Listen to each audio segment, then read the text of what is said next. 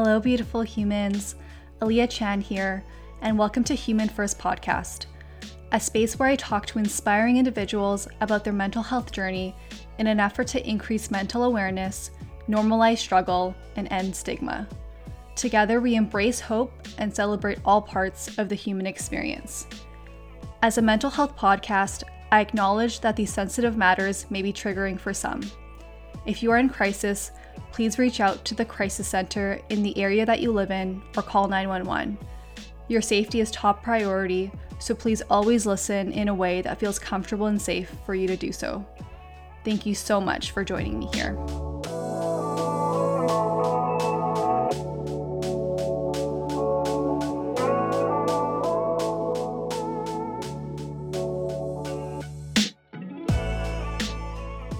On this episode, I speak with a very inspiring and very resilient person, Natalie Chow.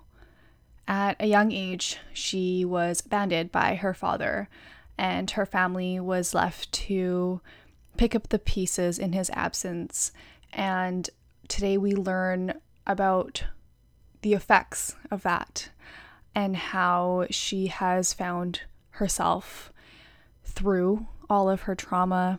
She takes us through her experience with anxiety and depression and how that plays a role in her growth. I'm so excited to share our conversation, as I think trauma is something that needs to be highlighted more.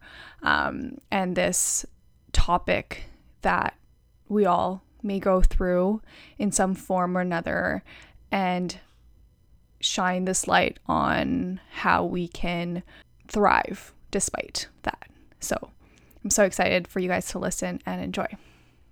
Well, thank you so much, Natalie, for joining me on the podcast today. I haven't seen you in so long, so it's so exciting to catch up and see your face, honestly.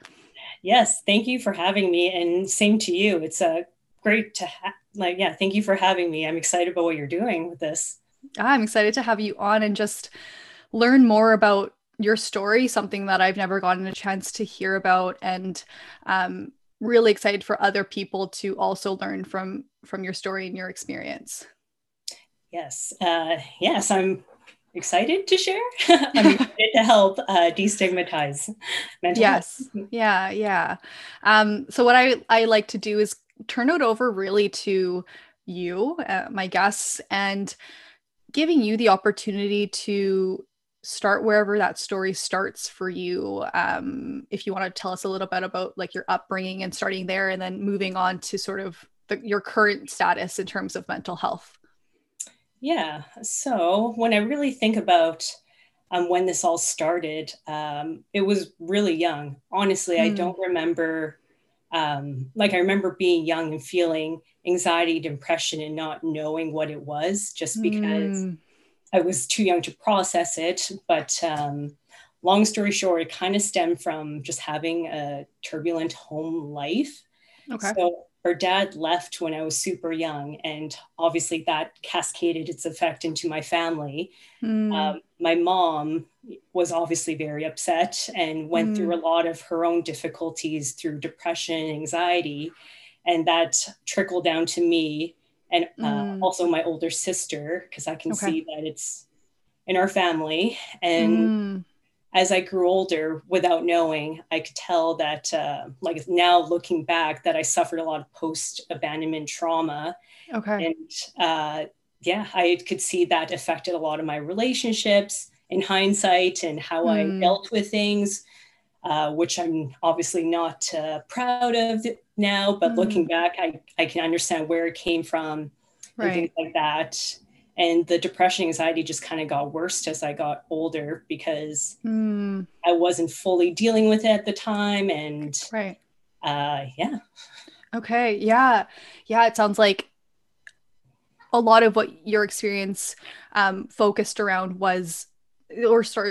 started in your childhood and your dad leaving, and kind of sounds like to what your mom was experiencing, you were so affected by that, and you were experiencing then your own anxiety and depression that sort of trickled down, as you said, into your current experience. I'm curious, Natalie, what did you mentioned that you didn't really know that it was anxiety and depression sort of at that time. Is it okay to ask what did anxiety and depression look like for you at that time? What was that like? Yeah, for sure. I don't mind going into it, but I have a very early memory from when I was in grade one, even, Mm, where I was worried about what we would like, were we going to be homeless? Because mm, he was providing income for our family okay. and my mom wasn't working. And I also remember from like even kindergarten, younger than that, because my dad had a lot of anger issues. Okay. So he would lash out at me or other members of my family, and Mm, I sometimes would hear it, whether he wanted me to or not. So I would mm, just, it's like walking on eggshells. It's like he could easily get triggered. So I just always felt uneasy and kind of yeah. unsafe, even though Right. he never physically hurt me or anything. But it's just that explosive anger just kind of felt like it could. Yeah. Yeah. Like that So, tension was always in the space. yes. So even though you weren't physically threatened, so to say, sounds like your body was still on guard. Yeah. Like I have a really memory of when we went on a family vacation to Disneyland. It's like literally the only vacation we ever went on. And I Okay. remember him dangling my favorite Snoopy doll at the time out the window while we were like driving down the highway, and he was laughing at me because I was Mm, crying. That was like my favorite doll might get lost, and like that's the kind of person that he is. okay. Yeah. Yeah. So really testing the boundaries. Yes. Right. And I can imagine as a young kid, as like younger Natalie, that was probably really hard to comprehend. Like you're usually not in a space where you can really understand or process what was going on at the time. You just knew it didn't feel right. Yeah, and it's definitely very strange to have someone that that should take care of you and that you love and you see so highly of them because they're your Right. parent, like doing stuff that hurts you, and like you don't Yeah. really articulate what doesn't make sense about it from a young age because you just kind of think that maybe that's the way people are. Mm, okay. Yeah. Yeah. And you mentioned that you notice it like in your mom and you noticed the effects like in your older sister as well. What was that? Like what did you notice from them and their behavior? Maybe it was just different variations of depression and anxiety, whether they, admitted it out loud or not.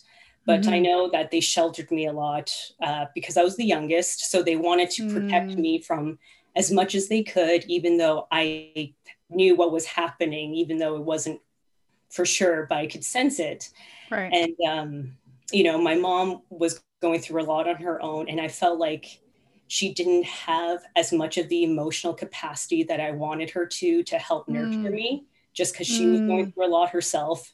yeah. Um, and not really to her fault, because, some people just need different things to be nurtured. I wanted more communication, but, Right. they thought it was best that I don't know a lot of things.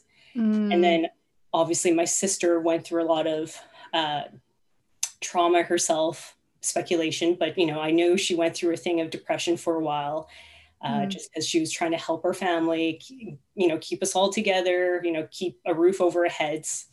And mm, yeah, I could see anxiety in different parts of them. Maybe it's not the same as me, but I could see the way they did certain things, said right. things. It just kind of exuded in different things. Right. You could just tell that no one was feeling like their best self, so to say. Yeah. And you mentioned a couple things there I think are really important to note that your mom was going through a lot of stuff. And so, hindsight, you're like, I know she was going through a lot of stuff and she probably couldn't give me the care that I needed. But at that time, it was important for you to have that communication and you didn't get that. And so I can imagine that was hard for you. And then your sister taking on, I guess it sounds like, um, a bit of a caretaker role, I guess. Yeah. that she probably didn't expect to take either. And that being probably a lot too. So everyone, yeah, it sounds like we're just taking on things that they didn't expect to be taking on. Yeah, definitely. That's, I guess, a theme in our family. Yeah, you'd say so. Yeah, in different ways. Because, my sister is 10 years older than me. So she did a lot of motherly kind of things.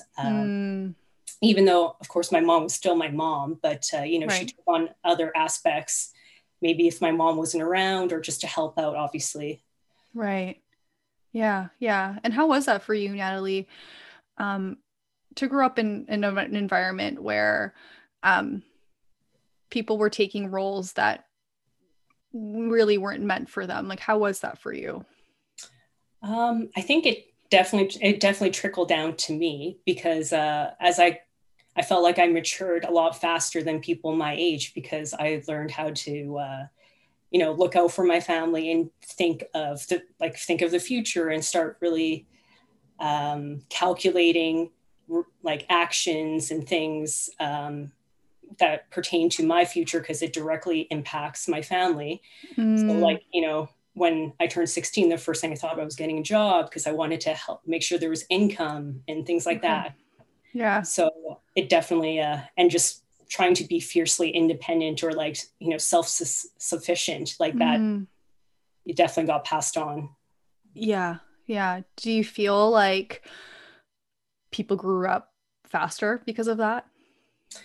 Definitely. I feel like when, especially for people that grow up more in like a survival mode kind of thing, you're just always trying to find the quickest way to get out of it and like keep your head above water. Yeah.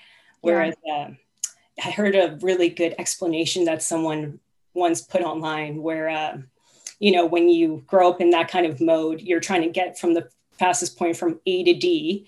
But if you have a supportive system and the right resources, you can take your time to go to A, B, C, and D. So yeah, I feel like, Yeah. when you grow up like that, you just end up becoming more mature than most people your age if they don't have to go through the same kind of experience or trauma. Right. Right. Yeah. Like there's this need to just feel safe. And how can I feel safe fast? How can I get through this fast? Because I can imagine it didn't always feel good to sit in that space. Yeah.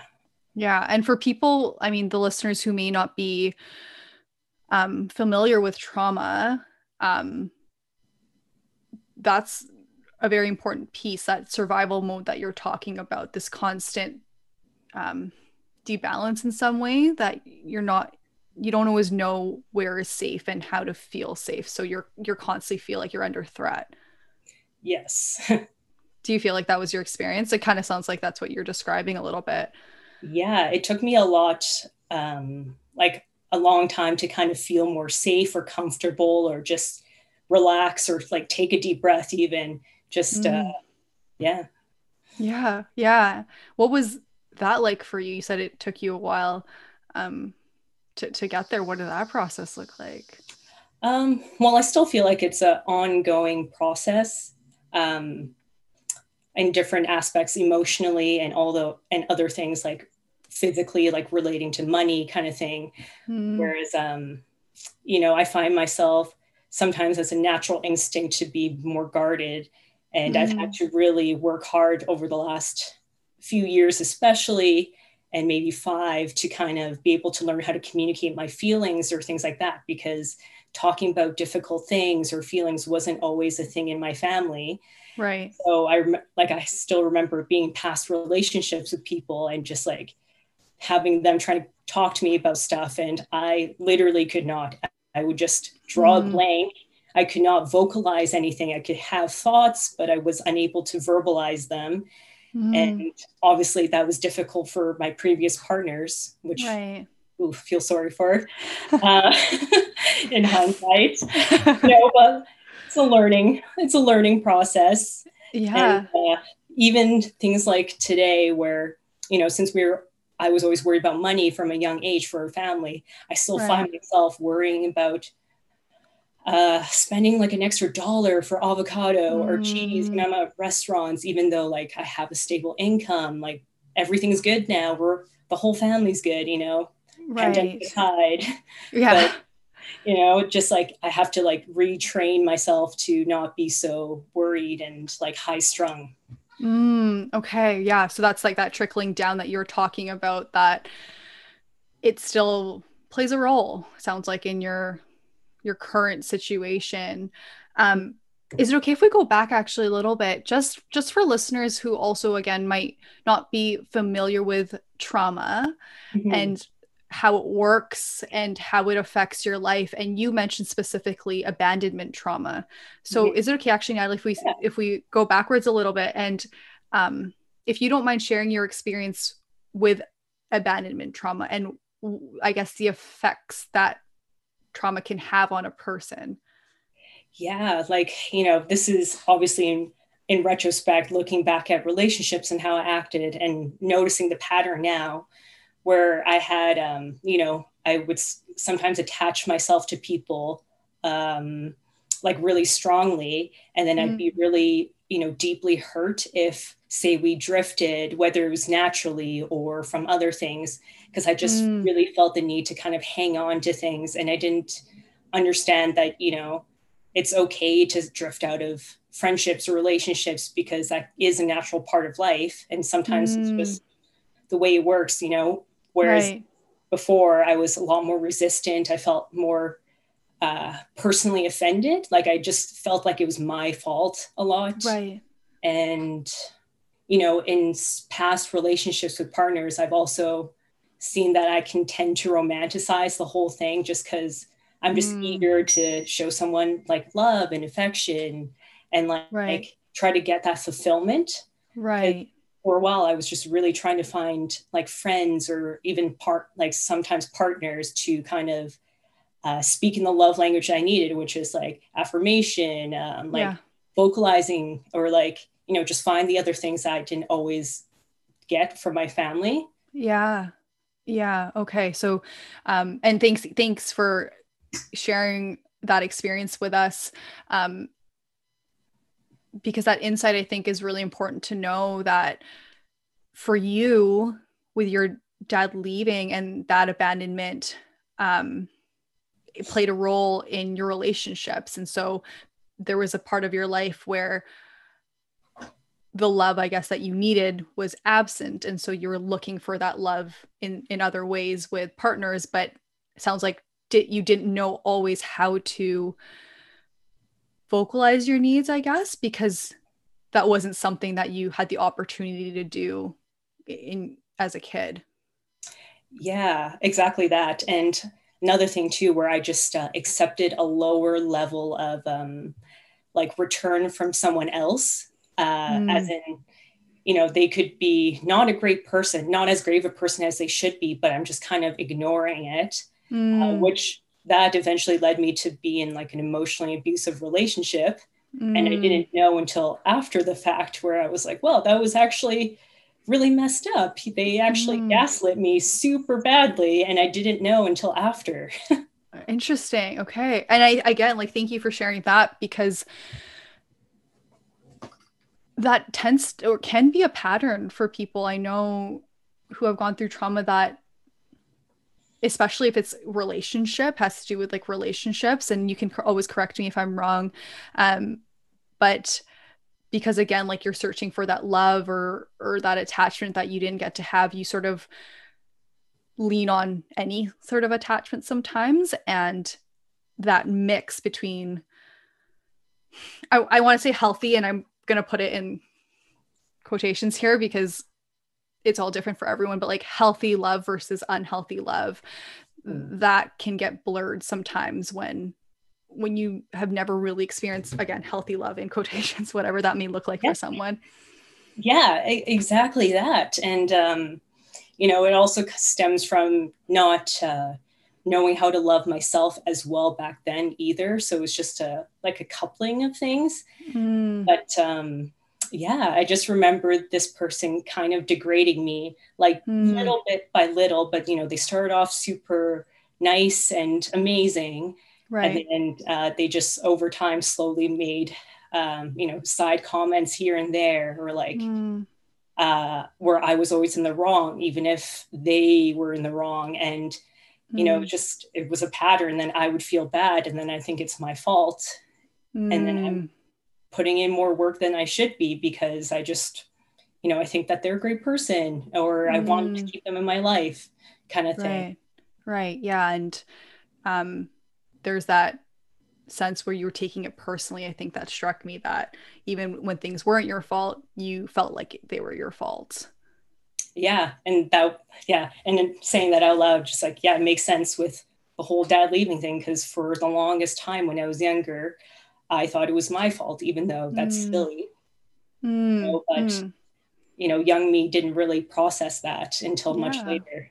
Right. And it's so hard to process things when you're experiencing them, especially as we're talking about how you feel in that survival mode. Like, it's hard to take a step back when all you're thinking about is getting through and like surviving till the next day, right? It's hard to take like that outsider's perspective and be like, oh yeah, this is the bigger picture. Yeah. Because you don't have the opportunity to.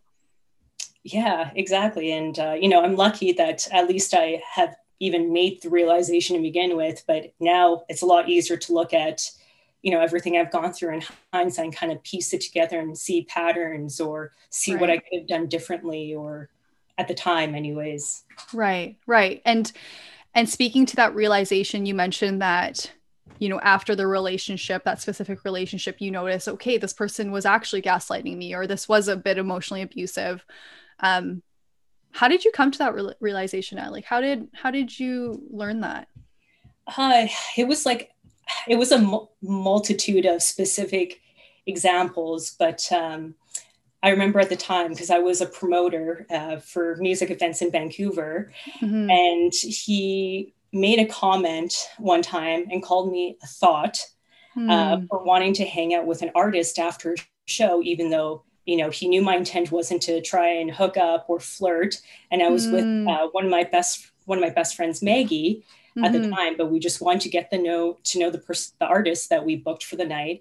Right. And he called me a thought, which, because he said, without me having a status in the industry, it just makes me look like I'm a thought. And then, so many other things too, where he would never be interested in hanging out with my friends, and it was always with his friends only.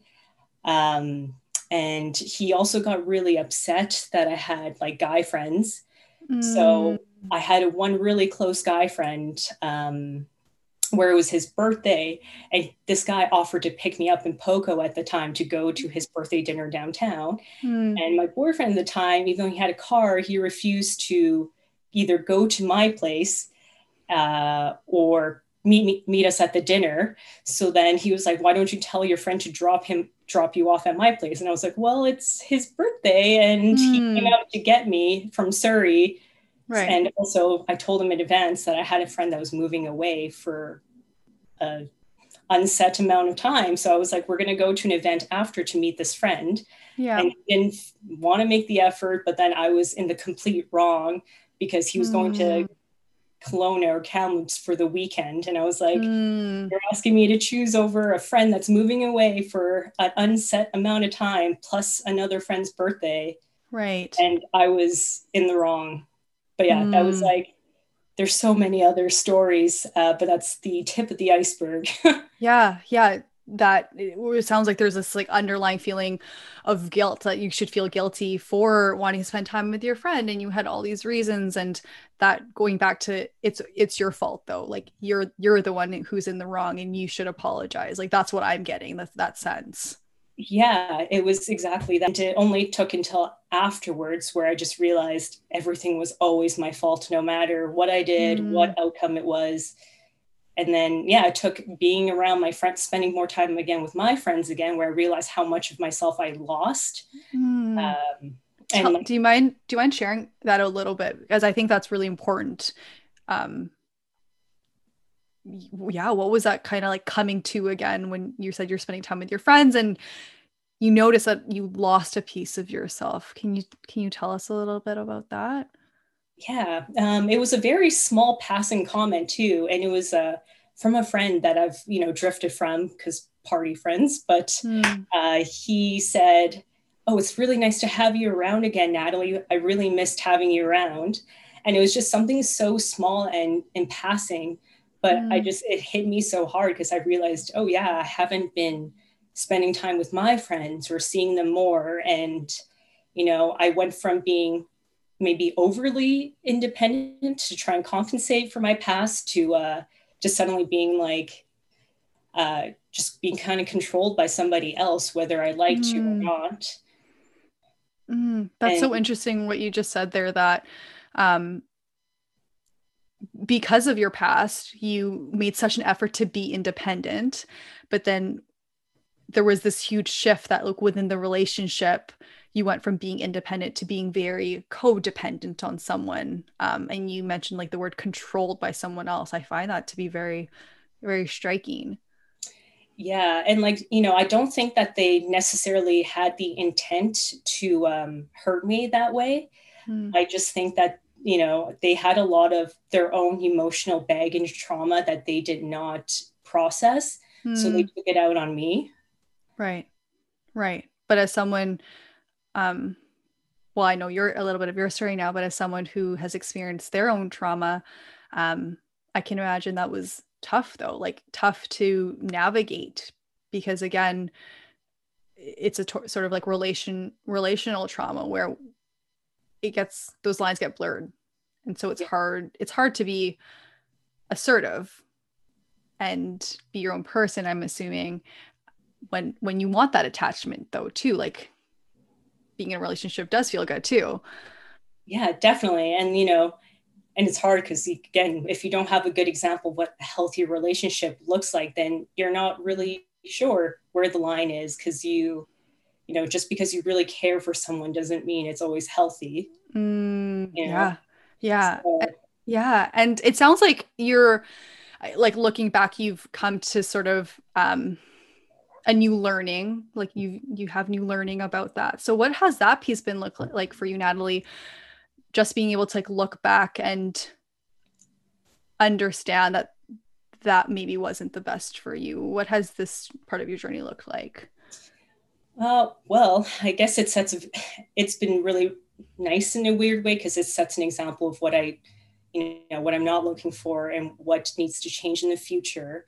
And, I'm one of the lucky few that, got out of this pattern of potentially furthering going to abusive relationships or, Mm, but yeah, it's been interesting to look back and be able to see what, see it more clearly. yeah.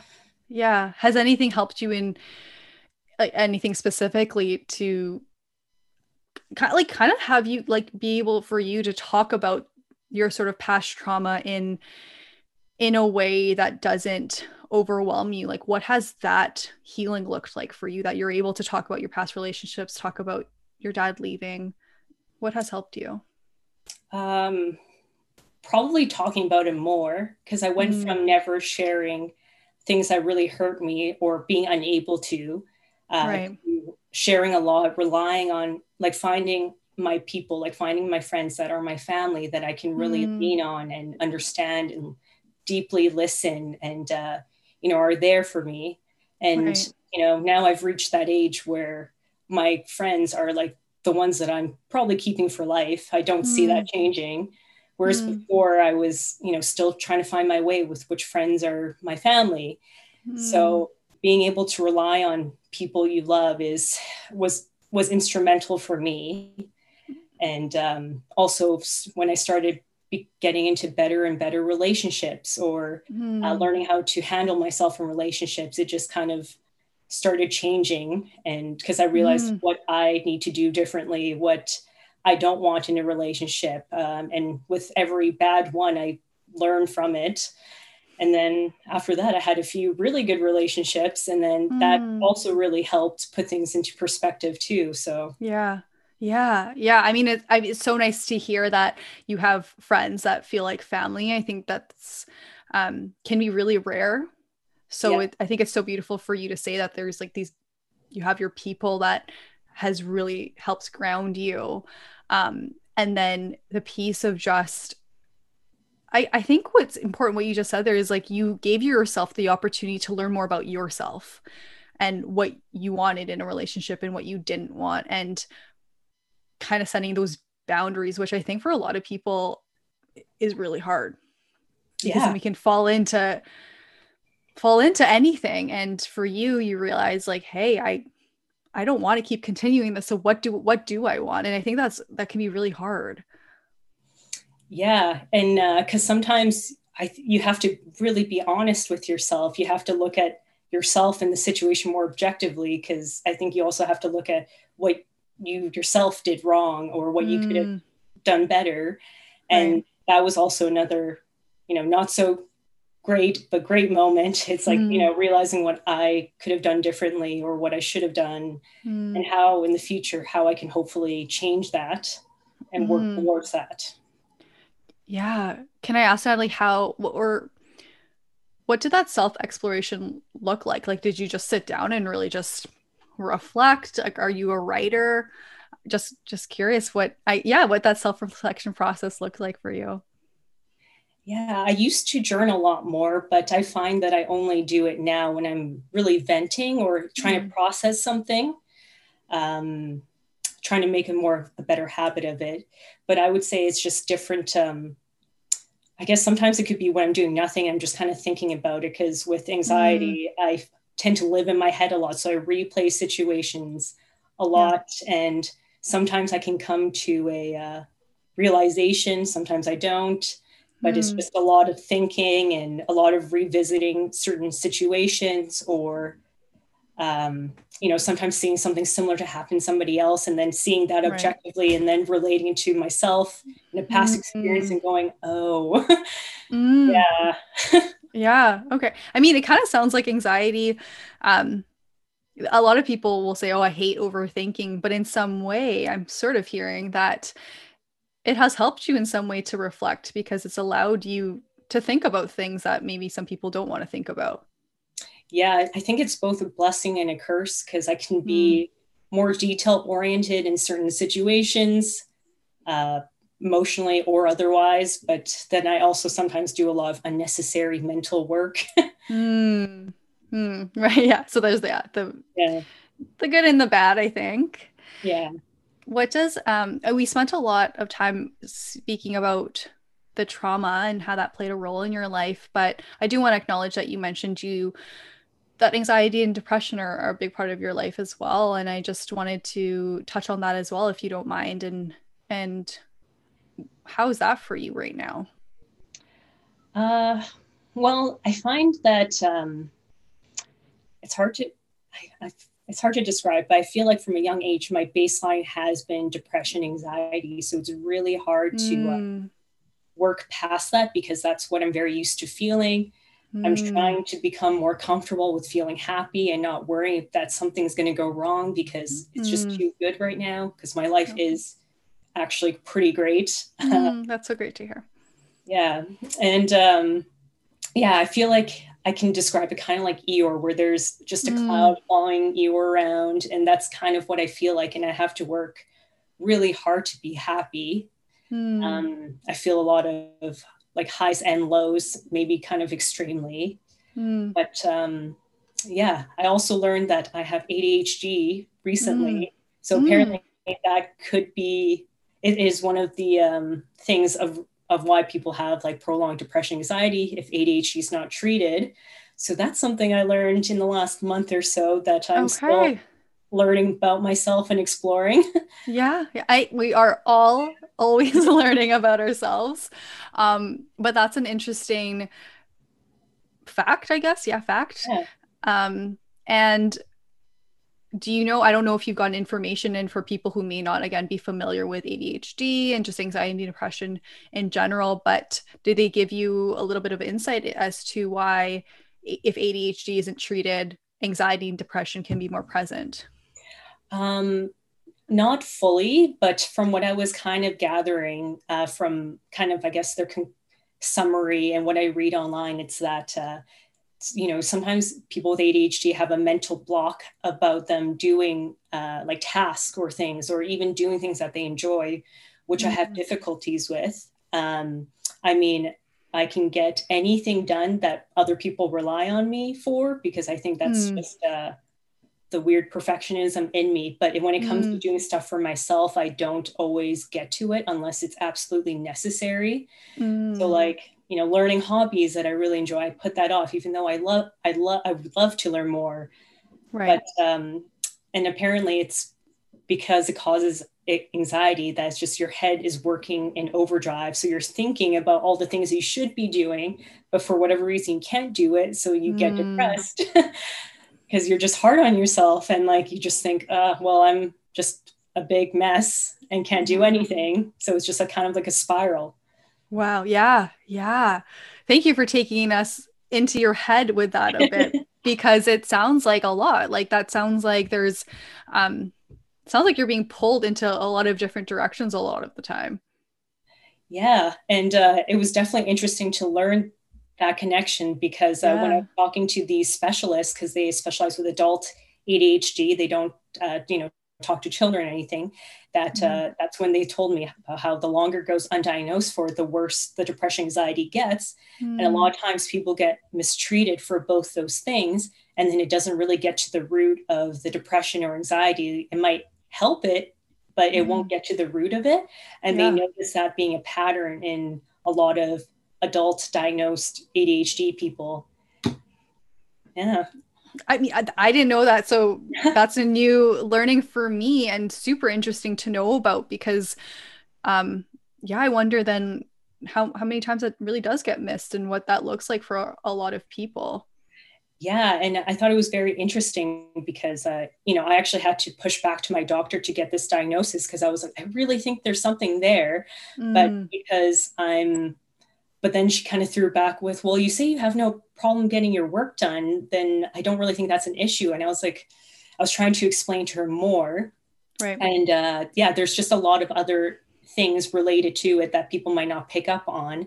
Right. And interestingly enough, it's also more undiagnosed in women than men, which I thought was interesting. Yeah. Yeah. Very interesting. Yeah. Yeah.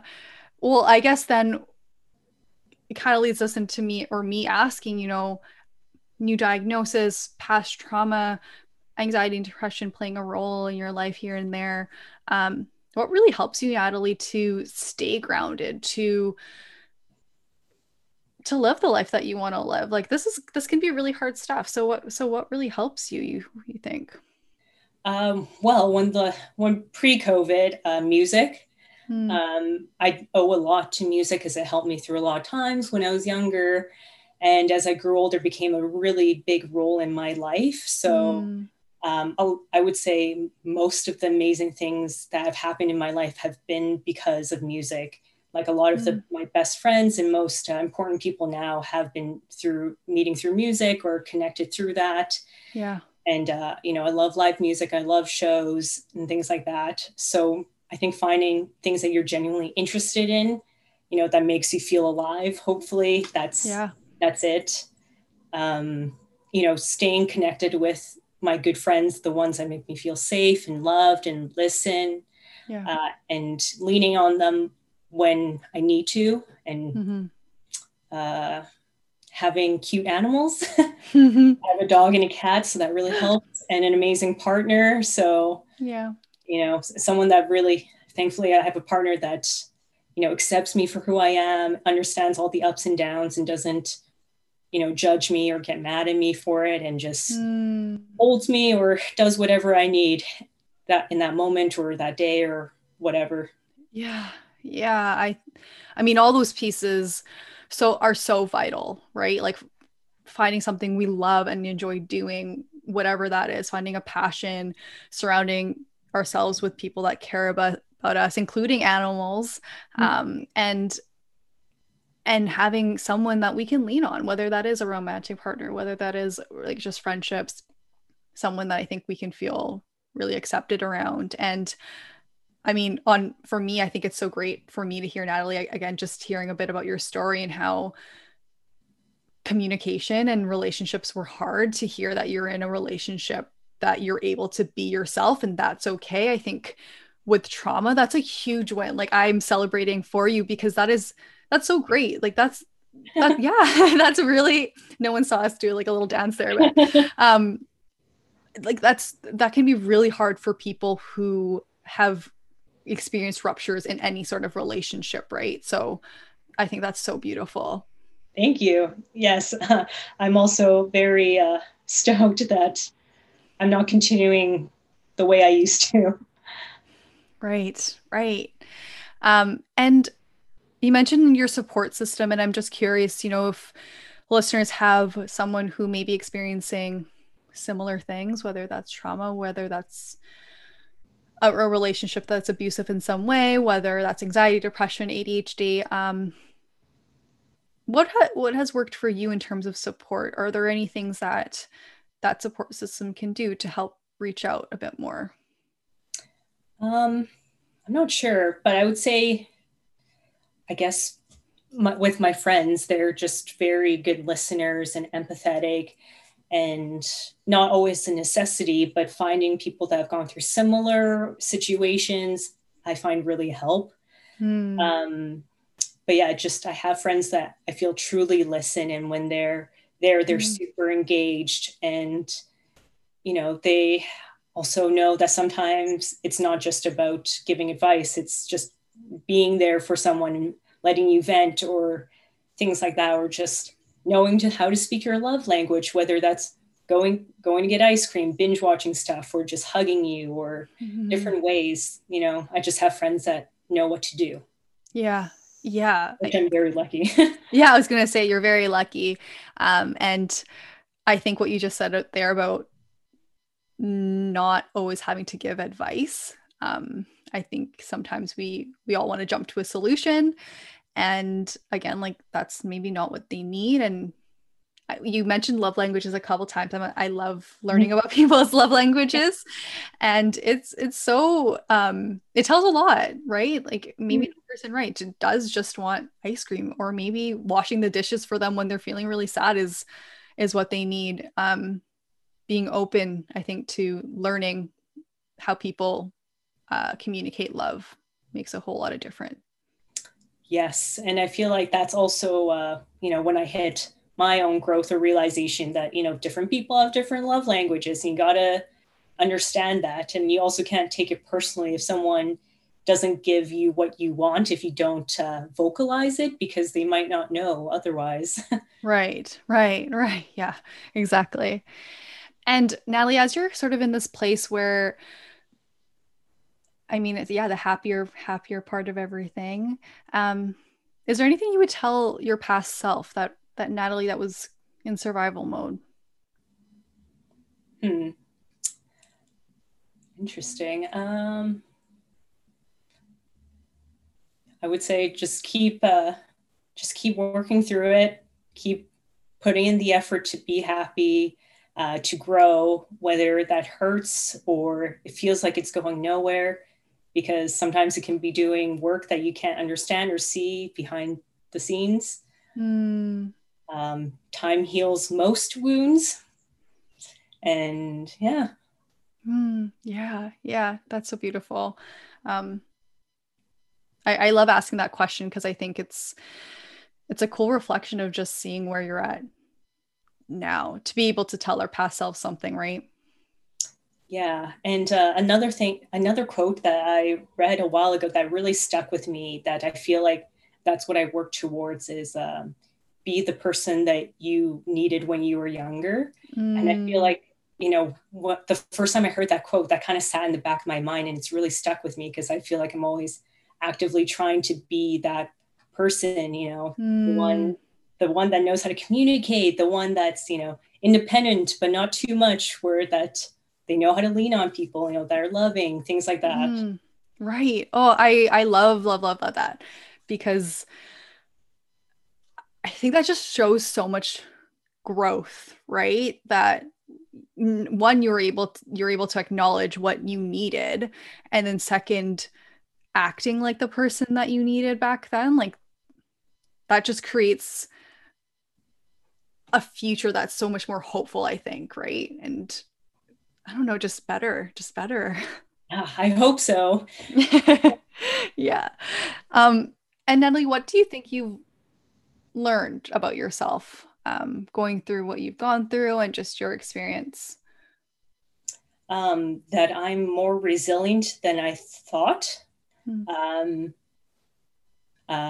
Yeah, that's the main thing, that I'm more resilient than I thought. And I have more amazing friends than what most people wish for, which Hmm. I'm really lucky about. Yeah.